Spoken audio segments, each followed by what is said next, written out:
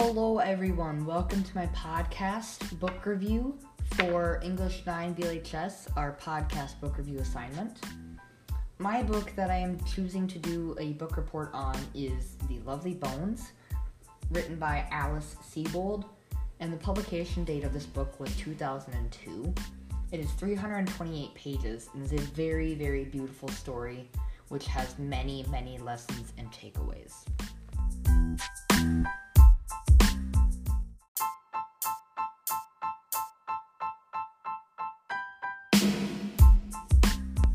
So in The Lovely Bones, the main character or protagonist here is Susie Salmon. She is murdered and looks down on her family's life after her death from heaven. She shows us, in her own way of a spirited 14-year-old girl, a tale that can be very hopeful, but is also very creepy and haunting at the same time. She watches life continuing without her there on Earth, and she sees her friends trading rumors about her disappearance. She watches as her parents' marriage starts to fall apart, and they're trying to save it, but it's just not going very well. And her little brother and sister trying to cope with her being gone. Her little sister keeps hardening herself slowly, blocking off the outside world, not becoming very open to people, but more to just shut down and just be alone and not talk or be very sociable. And her little brother is only 4 when this happens, and he's trying to learn what it means when his big sister Susie is gone, and he's trying to figure out why she left this way, how there was no goodbyes, or how he'll never see her again. He doesn't know truly what it means by gone. He wants her to be with him. But she's exploring this place called heaven, where anything she ever imagined happens. So anything she thinks or anything she wants appears right before her, and she can have fun with her friends up in heaven. But the one thing she can't have the most is to be back on Earth with her family and friends who she loved. She grows as a character throughout the whole story, even though she is in heaven, watching her father trying to ensnare her killer, and her sister try and help her father and start blossoming into a beautiful young woman who finds the love of her life and starts learning who she is. And her brother is trying to figure out why their mom left.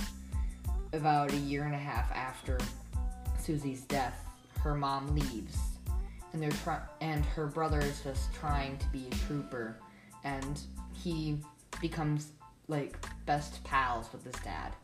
Him and his dad become very close and have a tight-knit relationship and enjoy things and make a routine about it. Her sister falls in love for a boy named Samuel, and they are perfect. They're soulmates for each other.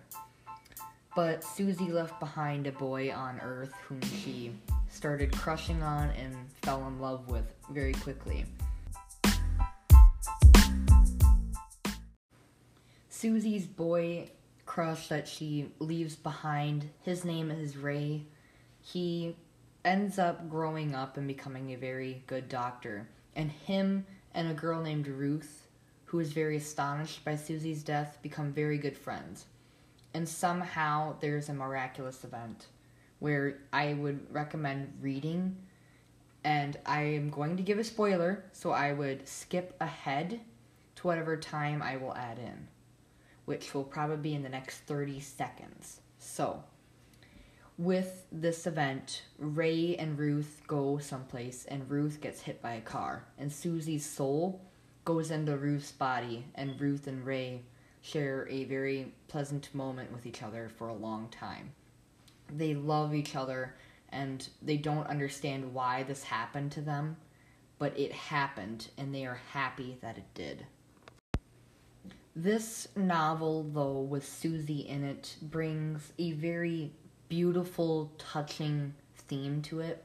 I would say the theme is enjoy your time while you have it. Out of grief can come the best of moments. With the grief that this story has, it builds the most hopeful of stories, and I love this book because it shows how in the worst of times you can just enjoy everything. When you have the worst things possible going on, you should always look for the best in things. This is my opinion. This is a story that many people should read and that they should teach in school. There are some parts which should be cut out because they are a little bit PG-13 or R-rated, just more adult type. But I definitely believe this book is one that should be taught in schools or across the country, because Susie's story is a very sad one, but a very hopeful and great one. And her parents do unite after her father has a heart attack, and their life just becomes so much better. And they learned to cope with Susie's death, but have moved past that in their wonderful own way.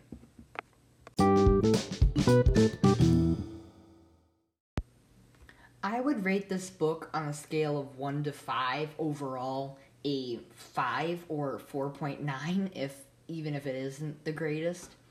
It's just so awesome how this family of a girl who was taken too soon just learns to cope with their emotions and blossom into these awesome, amazing people that Susie wishes she could be with there on Earth.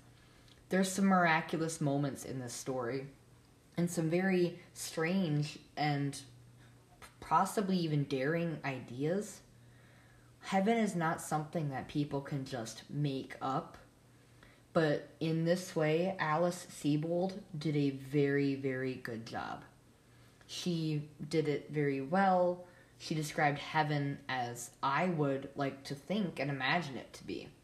Susie got to meet many new people, and she got to meet her grandfather, who she hadn't seen in many years, which was very beautiful. I just explained this as a rating of 5. This book just has so many different themes and takeaways you can take from it. My main takeaway here, though, is that this story is one of hope. You can have hope in the best of times and the worst of times.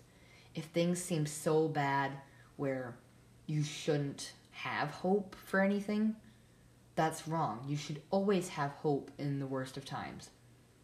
But sometimes placing hope where none should be is not good. But hope is something that needs to be in our lives. And with that, I'm going to end my podcast today. Thank you for listening to, my podcast about my book review of The Lovely Bones by Alice Sebold. I hope you enjoyed this. Thank you and goodbye.